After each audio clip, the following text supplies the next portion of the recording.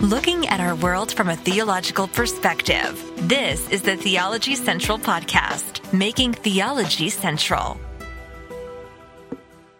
Good evening, everyone. It is Tuesday, August the 9th, 2022. It is currently 8:12 p.m. Central Time, and I'm coming to you live from Abilene, Texas. So, another day. Another day is fast approaching its end. If you're listening to me live, now if you're not listening to me live, I don't know what time it is. I don't know what's going on. But for us right now, it's Tuesday evening, and this Tuesday is fast approaching its end. So I have to ask you a question. How did your Bible study go today? Did you spend some serious time studying the Word of God? Did you spend any time studying the Word of God? Even if it was only 5, 10, 15 minutes, did you spend any time reading, studying, meditating, memorizing, any actual engagement with the Word of God today? Now, maybe you did. Maybe you're looking at the clock and you're like, man, Tuesday is almost over. I haven't done much with Bible study today. Can you help me out? Well, hopefully I can, because it is time for another episode for our series, Bible Study Exercise. And you know, the goal of this series is to try to move you from a passive listener to an active participant. I give you homework. I give you assignments. I give you things to think about, questions to answer. We provide you curriculum if you would like access to it. All you have to do is email me. We give you curriculum. Anything we can do to get you actually studying the Word of God, if we can do it, we attempt to do it. Doesn't mean we're always successful. Obviously, there's a lot of people who prefer a different approach in their podcasting.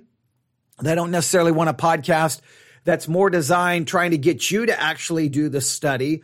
Some people just like to be a passive listener and just sit there and someone kind of just feeds them the answer. But instead of, I hate to use this illustration because it may sound like I'm being condescending, but I'm not. I'm not trying to be condescending, but I'm just the way I imagine it. You can either listen to podcast where they take the spoon, they dip it into the food, and then they're like, okay, open up, here it comes. And then they place the spoon in your mouth and they basically, spoon feed you.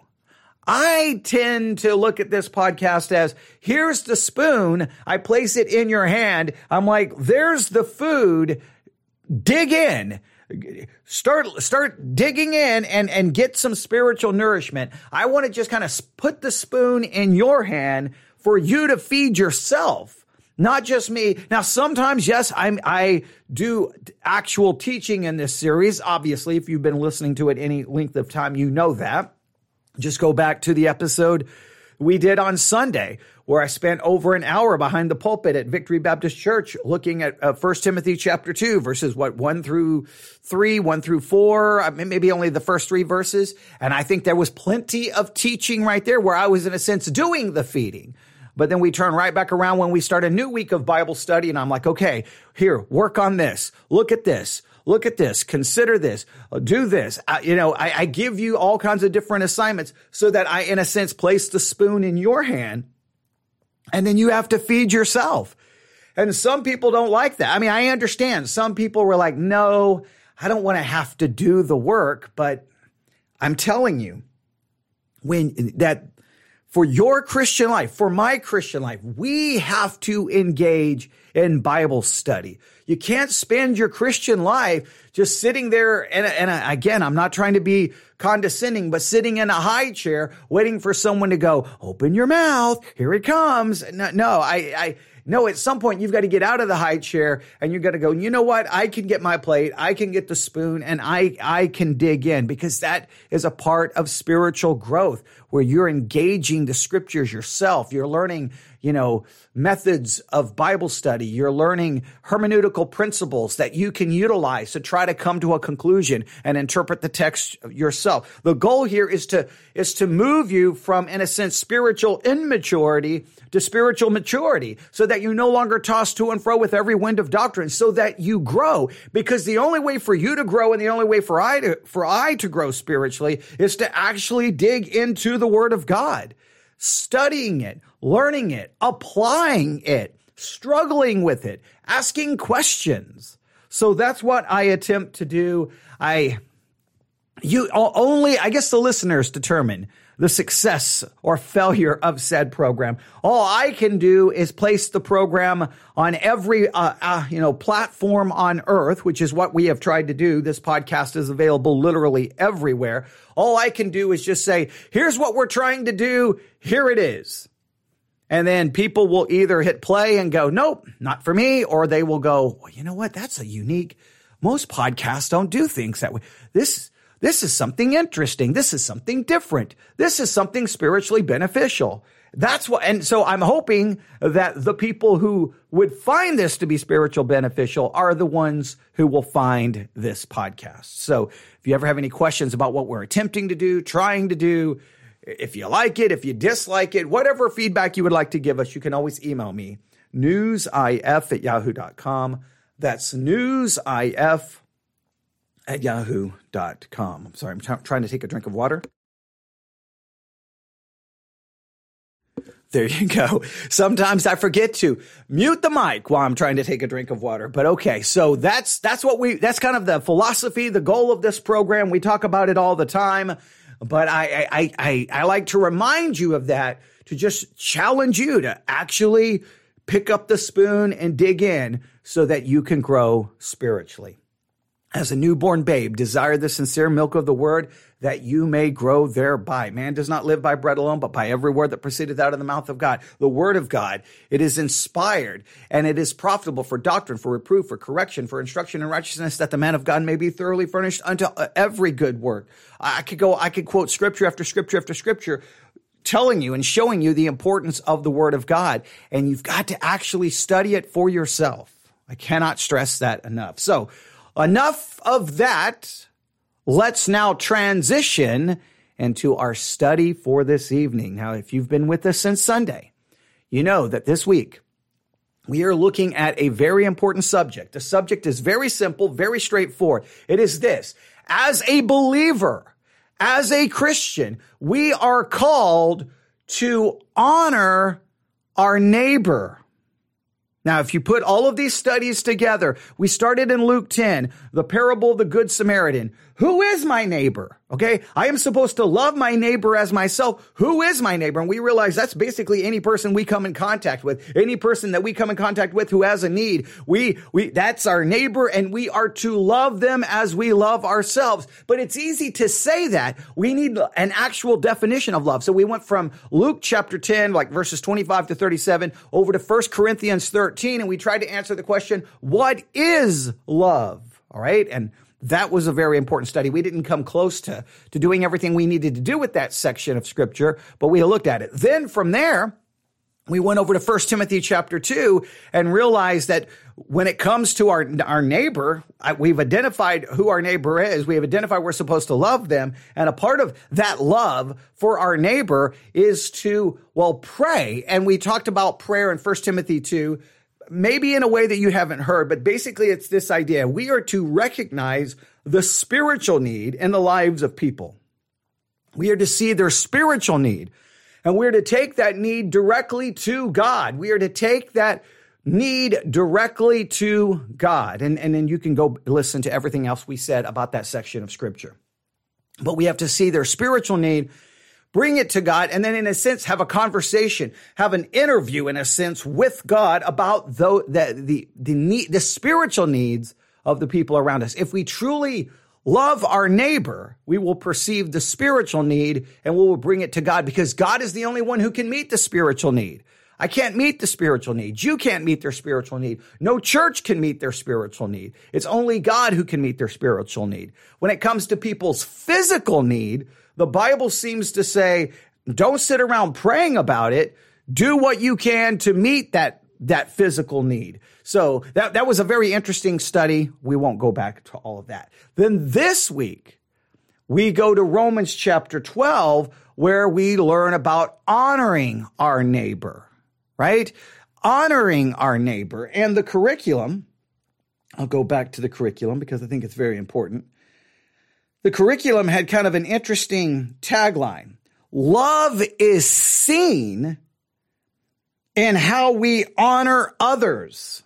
It's one thing to say, who is my neighbor? It's one thing to say, okay, I'm supposed to love my neighbor as myself. What is love? It's one thing to say, well, if I love my neighbor, I will see their spiritual need and bring it directly to God. But it's a very important thing to understand that the way that love is seen is in us honoring other people. Do you honor your neighbor? Who did you honor today? Who did you demonstrate honor to today? Was it a stranger? Was it someone at a business, at work, in your family? Who did you show honor to today? And because in showing that honor, that's how your love for them is seen. That's kind of the philosophy the curriculum is going with. So here's what we're working on. We're working on Romans chapter 12. Verses 9 through 21. And we're really going with the concept that honoring your neighbor is the main focus here. And that is found in Romans chapter 12, verse 10. Be kindly affectioned one to another with brotherly love, in honor, preferring one another. In honor, preferring one another. Another translation reads this way, Romans chapter 12, verse 10. Love one another deeply as brothers and sisters. Outdo one another in showing honor. We have a responsibility to honor our neighbor, to honor anyone we come in contact with. So that's really the way we're kind of building the theme this week, is honor your neighbor. Now, what does it mean to honor your neighbor? What does it mean to honor others? We're working on trying to flesh that out and define that, but I just want to continue to remind you of this concept of honoring other people. And if you remember, we looked up the Greek word that's translated honor here. If you have the Blue Letter Bible app, I always like to tell you so that you can participate with us and look everything up that I'm looking up. If you grab the Blue Letter Bible app, you open it up to Romans chapter 12, find verse 10, tap on verse 10, open up the interlinear, go down to the word in honor, and remember it was this Greek word. Strong's G 5092, Timē. Timē. Timē. Timē. So I want you to remember this Greek word this week, timē, and you have to constantly ask yourself, have I shown timē to anyone? And the idea, timē, it's used 43 times. It's translated honor 35 times. And remember, it means a value, money paid, concretely or collectively, valuables, by analogy, esteem, especially of the highest degree, or the dignity itself, honor, precious, price, and sum. It refers to like a price that is being paid. But it's a price being paid because you're paying that price because you esteem something of great value. You pay the price because you know you want that particular thing. Well, in this particular case, you pay the price of showing honor to people because you esteem them. You're showing how you value them. You're showing how you show respect to them. The outline of biblical usage for timē is a value by which the price is fixed, of the price itself, of the price paid or received for a person or thing bought or sold, honor which belongs or is shown to one. So again, it's the idea of paying a price. You pay a price for something that you honor, that you value, that you think is important to have. Well, you pay the price to honor people, but because you're esteeming them, you're showing that they are of value. In a sense, you are placing that before yourself. And that's what you're supposed to do. Are you honoring people that way? Now, it's one thing to say, yeah, okay. It's one thing to tell your kids, you better honor your mother and father, but you have a responsibility to honor others. Are you doing that? And anywhere coming close to anything meaningful? Now, we know we're going to fall short of all of these things. We're never going to love our neighbor the way we're supposed to. We're never going to love anyone the way we're supposed to. We're never going to honor anyone the way we're supposed to. Christ is the only one who loves the neighbor the correct way. He's the only one who knows what true love is. He's the only one who shows honor in a correct way. Christ is. So our only hope of salvation is that his obedience to these concepts is imputed to my account. But we are still called to do this. So who did you show timē to today? that was Romans 12:10. Now, we can talk about the concept of honoring others, but what does that look like? So last night we went back to verse 9. Let love be without dissimulation. Let love be without dissimulation. And we're like, okay, so what does that mean? Well, let love be without dissimulation. If you go back to Romans chapter 12, go back to verse 9, Romans 12, go to verse 9, click on the interlinear. Be without dissimulation was this Greek word. Strong's G 505, anupakritos. Anupakritos. Anupakritos. Anupakritos. Anupakritos is used 6 times in the King James, 4 times unfeigned, one time dissimulation or without dissimulation, and 1 time without hypocrisy. Anupakritos means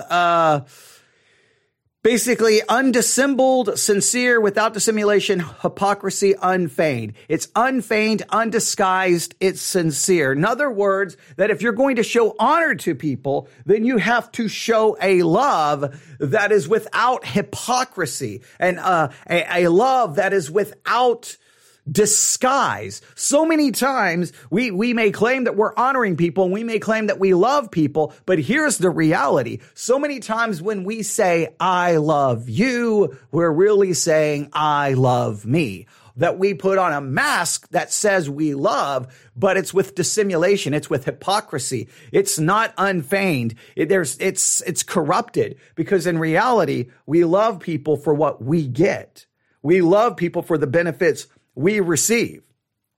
We love people because, and it's about us. It's not really about them. So many times, even when we say we love God, it's not that we love God, we love ourselves. And since God loves us, I'm going to love him because, well, of all the benefits that come from him. So many times we don't show honor to people because we love people with hypocrisy, a love that is corrupted. Right? So it's supposed to be a sincere love. Well, again, we fall short of this, right? Now, tonight, we come to the next phrase, Romans chapter 12, verse 9. So if we're going to honor people, we need to love without dissimulation. Now, immediately we realize we fall short, but this is something we have to strive for. We have to really be honest with ourselves. I don't know if I have ever loved anyone without dissimulation, because all of my love is tainted in some way, shape, or form. And so many times when I say I love you, I'm simply saying I love me. But the very next thing is found in verse 9, Romans chapter 12, verse 9. If we're going to actually honor others, we have to abhor that which is evil.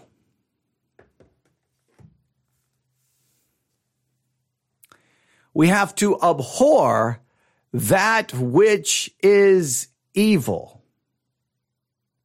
Now, I'll have a question just to give you right now, just for something for you to meditate on this evening. Why is abhorring evil? I mean, again, we're breaking the text down in a specific way. We're kind of starting with the honor and kind of backing back up and building everything around this concept of showing honor to others. But I will connect it this way. How is abhorring evil connected with honoring others? How is that connected with honoring your neighbor? How is that connected with loving others correctly? What is the abhorring evil? How is it connected to those concepts? Well, let's start with the word abhor. Let's do that. So let's go back to Romans 12, verse 9. Back to the interlinear. All right, abhor. I think we probably have a pretty good idea what this word is, but let's look it up anyway. Abhor, it's this Greek word. Strong's G 655, apostageo. Apostageo. Apostageo. Apostageo. Apostageo is the word here for abhor, and apostageo is used one time, and it's translated abhor. It's right here in Romans chapter 12. Apostageo means to dislike, abhor, have a horror of. The Strong's definition, to detest utterly. All right. Apostageo is to not just to dislike something, it is to utterly detest it. It is to be almost a horror of, like when something is so horrible, I can't look at it. I can't see it. I don't want anything to do with it. If we're really going to honor others, we have to detest and abhor evil. Now, that brings into a very obvious question. Why is honoring someone, showing love to someone, has anything to do with abhorring evil? Well, I think we should know the answer. The answer should be obvious, because evil ultimately destroys people's lives. Evil harms people. Evil attacks the sanctity of life. It attacks the image of God that we are created in. The evil is destructive in every way, shape, or form. It always destroys. It always hurts. Whatever supposed pleasure or good evil brings, it's only temporary. So if we truly, truly, truly, truly love people, if we truly, truly try to honor people, then it would be our normal. We should be pursuing abhorring evil. Now, immediately, once again, you realize you've never shown honor to anyone. You've never loved anyone because you don't truly abhor evil, and I don't truly abhor evil, because there is plenty of evil that while we are abhorring one kind of evil, while we are condemning one kind of evil, there are plenty other evils that we do not abhor, but we have a secret desire for and a love for. And no matter how much you deny it, you're just denying reality. It is true. Another translation translates Romans 12:9 this way. Detest evil. Detest evil. Abhor evil. Dislike it. Detest it. Have a horror of. It's almost like it's too horrible to see. You can't even look at it. Now, again, I have to stress this. On one hand, this passage is giving us basically a law that we're going to fall short of. All right. We're never going to do this anywhere close to correct. Only in Christ is the only one who has truly detested and abhorred evil in a correct and biblical way. We just try to pretend at it. We never even come anywhere close. And here's the reason why. The reason we can never truly abhor evil the way we're supposed to is because inside of us is a sinful nature which not only promotes evil and promotes it, it desires it, it craves it, it imagines it, it thinks it, it comes up with new ways to demonstrate it. That's what's inside of all of us. The evil that we supposed to detest is first and foremost found inside of us. So we're always going to fall short. But on one hand, we can say, well, I'm always going to fall short, so I don't have to worry about it. No, we're still called that we have to honor others. How do we honor others? Well, first of all, we love without dissimulation. And second, we abhor that which is evil.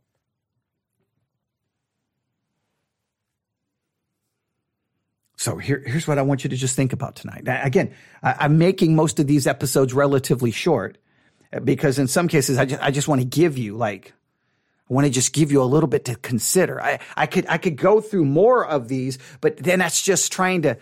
I'm being very deliberate and backing up and covering each one again, letting you hear the Greek word for each one. I'm really wanting you to get this in your mind. Okay. One, so that you just realize how far you have fallen short of all of this. You don't love your neighbor the right way. You don't love anyone the right way. We fall short of all of this.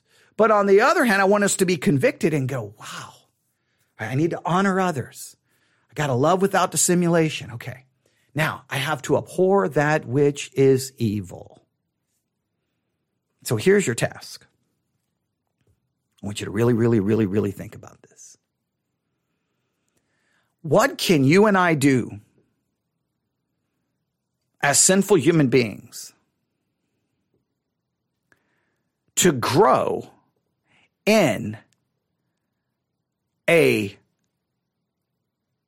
dislike, a detesting of evil? How can you and I grow in a detesting of that which is evil? Now, a lot of Christians, I think, they put on They kind of put on a facade. They kind of put on pretend, right? Oh, I detest and I hate evil. Therefore, I don't watch certain kind of movies and I don't listen to kind of music and somehow think that means I've abhorred and I've detested evil, when all you've done is adopted an external list of morality that somehow makes you feel superior. But in reality, you may not be watching it. It doesn't mean you detest, abhor, or hate it. It just means you're avoiding it. And in some cases, it just becomes a source of spiritual pride. So even if you're detesting that evil, you got another evil building up inside of you. Now, I'm not saying that you can't have standards. I'm not saying that. I'm just saying that sometimes we go for the most external,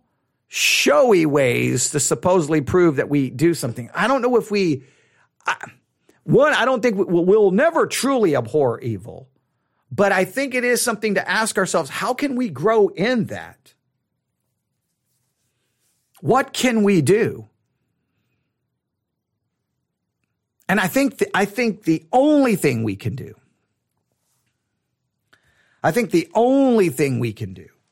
is attempt to see evil, to see sin from God's perspective. Now, we have a tendency to want to see sin from God's perspective when we're considering the sin of the world, when we're considering the sin of others. I think if we're going to abhor evil, I'm going to say this. You can tell me whether you agree or disagree.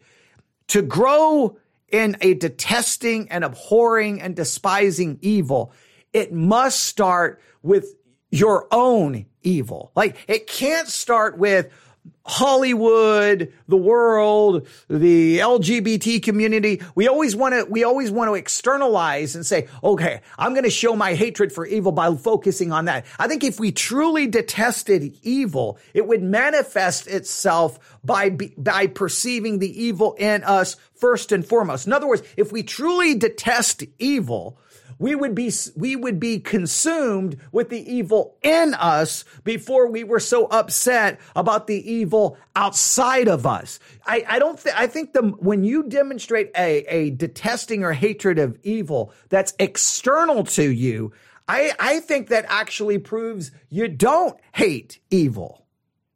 I think the people who, in a sense, they protest too much. The people who run around yelling and screaming at this sin and this sin and this sin and this sin and this sin. So many times the ones that run around pointing the finger are the ones who sometimes, when the smoke clears, find out that there's a lot of skeletons in their own closet. I think the abhorrence of evil begins with you're consumed with the evil in you.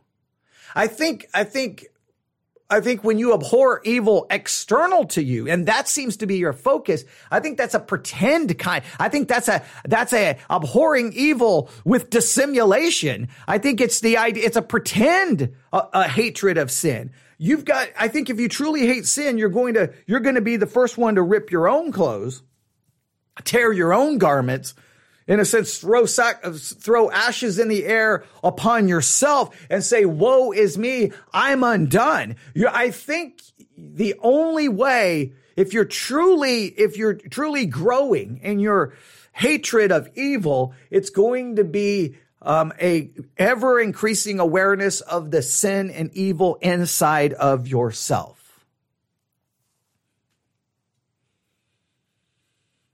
I think it has to be, because because there's just no way. If you truly hate evil, you're going to realize the evil that you supposedly hate, it's inside. It's inside of you. It's inside of me. Who am I to be running around worrying about everyone else's evil when I've got enough right here inside? And maybe you can sit there and act so sanctimonious and spiritually, self-righteous. But I think all of that demonstrates that you're not truly abhorring evil. You're abhorring maybe a moral system that you disagree with more than you're truly abhorring evil. Now, the word evil, we'll look it up. I haven't bothered.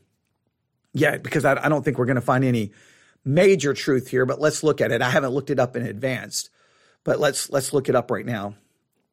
Okay, hang on. That's the wrong Greek word. Abhor that which is evil. Go back to the interlinear. Abhor that which is evil. Evil here is this Greek word. Strong's G, 4190. Panera. Whoa, okay. What was that? Strong's G, 4190. Paneras. Paneras. Paneros. Paneros. Not a word, not a Greek word that is ringing a bell like right. Like as soon as I hear it, paneros, I'm like, oh, I remember. This is not one that's coming immediately to me. Paneros is used 76 times. 51 times it's translated evil. 10 times wicked. 6 times wicked one. 2 times evil things. Strong's definition, paneros, hurtful. That's interesting. Evil, properly in effect or in influence, and thus then it differs from some other Greek words, which refers to essentially as character as well, which indicates, there's a lot here. Disease, it can be ill, diseased, morally culpable. Let's see here. Devil, sinners, bad, evil, grievous, harm. It's interesting, hurtful and harm seems to show up a lot. The outline of biblical usage, full of labors, annoyances, hardships, pressed, harassed by laborers, bringing toils, annoyance, pearls of time, full of pearl to the Christian faith and steadfastness, causing pain and trouble, bad of bad nature condition, in a physical sense, disease or blind, in an ethical sense, evil, wicked, and bad.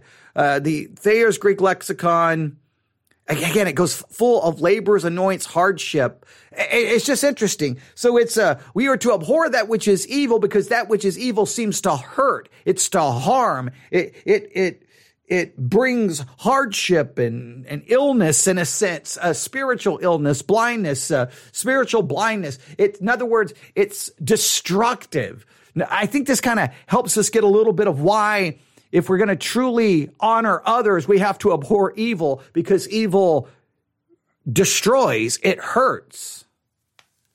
But I think we have to see the destructive nature of evil in us before we are not qualified. Let's just start this. We have no business of even attempting to point the finger at anyone else until we see the evil inside of us. I think one of the ways evil takes a stronghold in us is that evil almost whispers to us, look at them, look at them, look at them. Now, and evil may say, hate that evil, hate it, get upset about it, get bothered about it, scream about it, get so ticked off about it. Because it then takes the focus off the evil inside. I think the number one way evil takes stronghold in us is evil tells us to get upset about the evil outside of it. It wants us to get upset. It wants us to get mad. It wants us to condemn it and preach against it and yell and scream and rail against it and just act so disgusted by it. And I think sometimes the more someone yells and screams and tells you how disgusted they are by it, to me, it's a sham. It's covering up the reality. Now, you can't always say that. So you got to be careful here. You can't just make that accusation. I just know that there are times I've seen people get very mad, very upset over something. And then you come to find out they're so mad and upset about something because they have a struggle inside themselves with it. And they are, in a sense, projecting their hatred not on the sin in them, but on the sin as it is exposed externally to them, because it makes them almost feel somehow some sense of self-righteousness. If we're going to abhor that which is evil, it has to start inwardly. There is no abhorrence of evil. There is no detesting of evil. There is no true hating of evil until it begins with the evil that is inside of all of us. And we have to see its destructive nature. We have to see how it has hurt us. We have to see the damage that it is doing, that it has done, is doing, and will continue to do. And that evil will always remain in us. That's one of the things that, from a biblical perspective, sometimes it bothers me that I feel Christians almost act like this is not the case. Even though you are saved, the evil is still inside of you. The sinful, evil nature is still functioning, powerful, and active. It does not go away until glorification.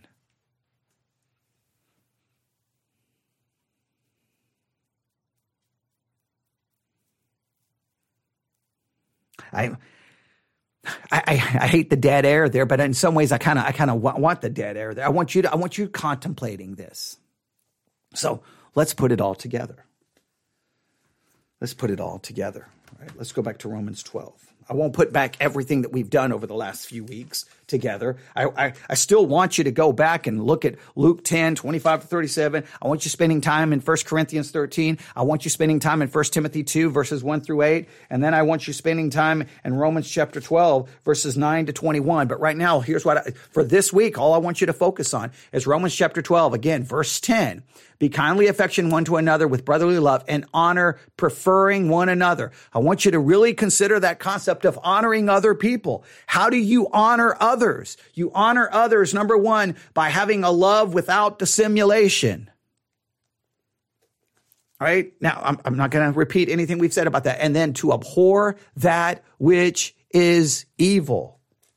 Have you ever truly experienced a true abhorrence of evil inside of you? Have you ever felt that? Truly detesting it. Now, if you'll say, well, I saw this sin and I saw this sin and it bothered me and I got upset about it. I think the minute you feel yourself getting upset and bothered by an external sin, you may want to stop and ask yourself, why am I getting so bothered by this external sin, but I don't have that same level of detesting and hating and abhorring and hatred for it. I don't have that same level of that type of thing for the evil inside of myself.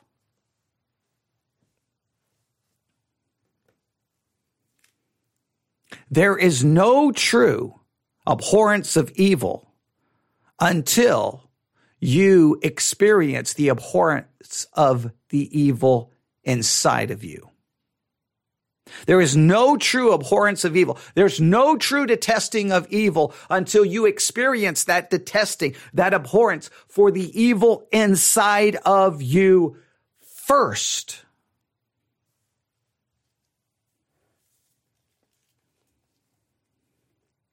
And if you think about it, if you truly want to honor others, I'm gonna push this thesis out there, and you can tell me what you think. If you truly are going to love others, if you're truly going to honor others, would you not then be most concerned with the evil in you that so often leads you not to love others the way you're supposed to, that constantly leads you to honoring yourself over everyone else and constantly leads you to words, actions, and thoughts that actually hurt other people? Maybe the reason we are to abhor evil is because we have to abhor the evil inside of ourselves, because it's the evil inside of ourselves that keeps us from truly honoring people, truly loving people, and constantly it leads us to honoring ourselves and loving ourselves. And it constantly leads us to saying and doing that which hurts people, minimizes people, destroys people, disregards people, ignores the sanctity of their lives. Don't treat them as people who are bearing the image of God. It leads to every wrong way of thinking and engaging with other people.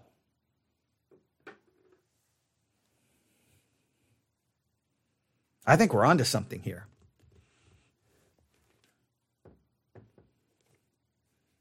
I think we're onto something. I wish there was a room full of people right now, because right now I feel like I should be hearing, ooh, oh, wow, I've never considered that. Wow, I never thought of it that way. That's what I'm wanting to hear right now, and I'm not hearing it. I'm just hearing silence. I'm not hearing silence. I'm going to do this. I'm going to do this because this is what I should be hearing right now.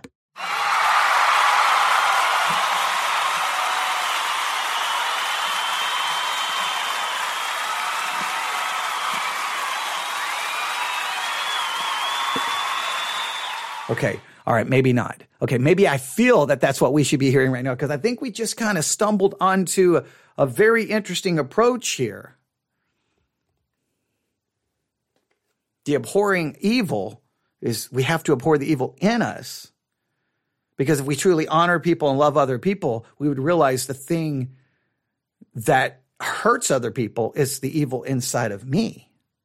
So I can't honor you and I can't love you until I hate the evil that is inside of me, because the evil inside of me leads me to honor myself, love myself, while I'm pretending to love you and while I'm pretending to honor you.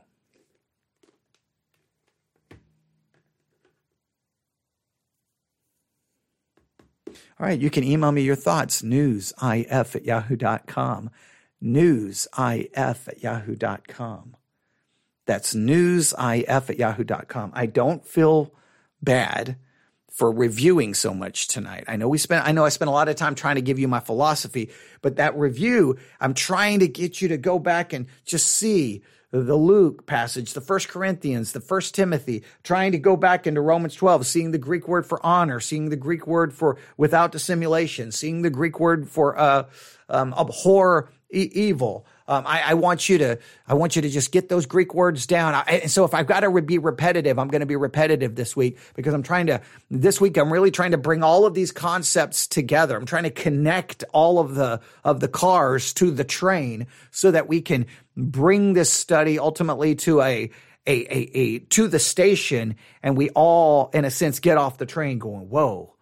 Even though that appeared to be very simple stuff, that was some very important spiritual principles. That's what I hope will be accomplished. We'll see if we can get there by the end of this week. All right. Can't wait to hear from everyone. Newsif@yahoo.com, newsif@yahoo.com. Can't wait to get your feedback and your thoughts. You can tell me where you agree or disagree. All right. Thanks for listening. Everyone have a great night. God bless.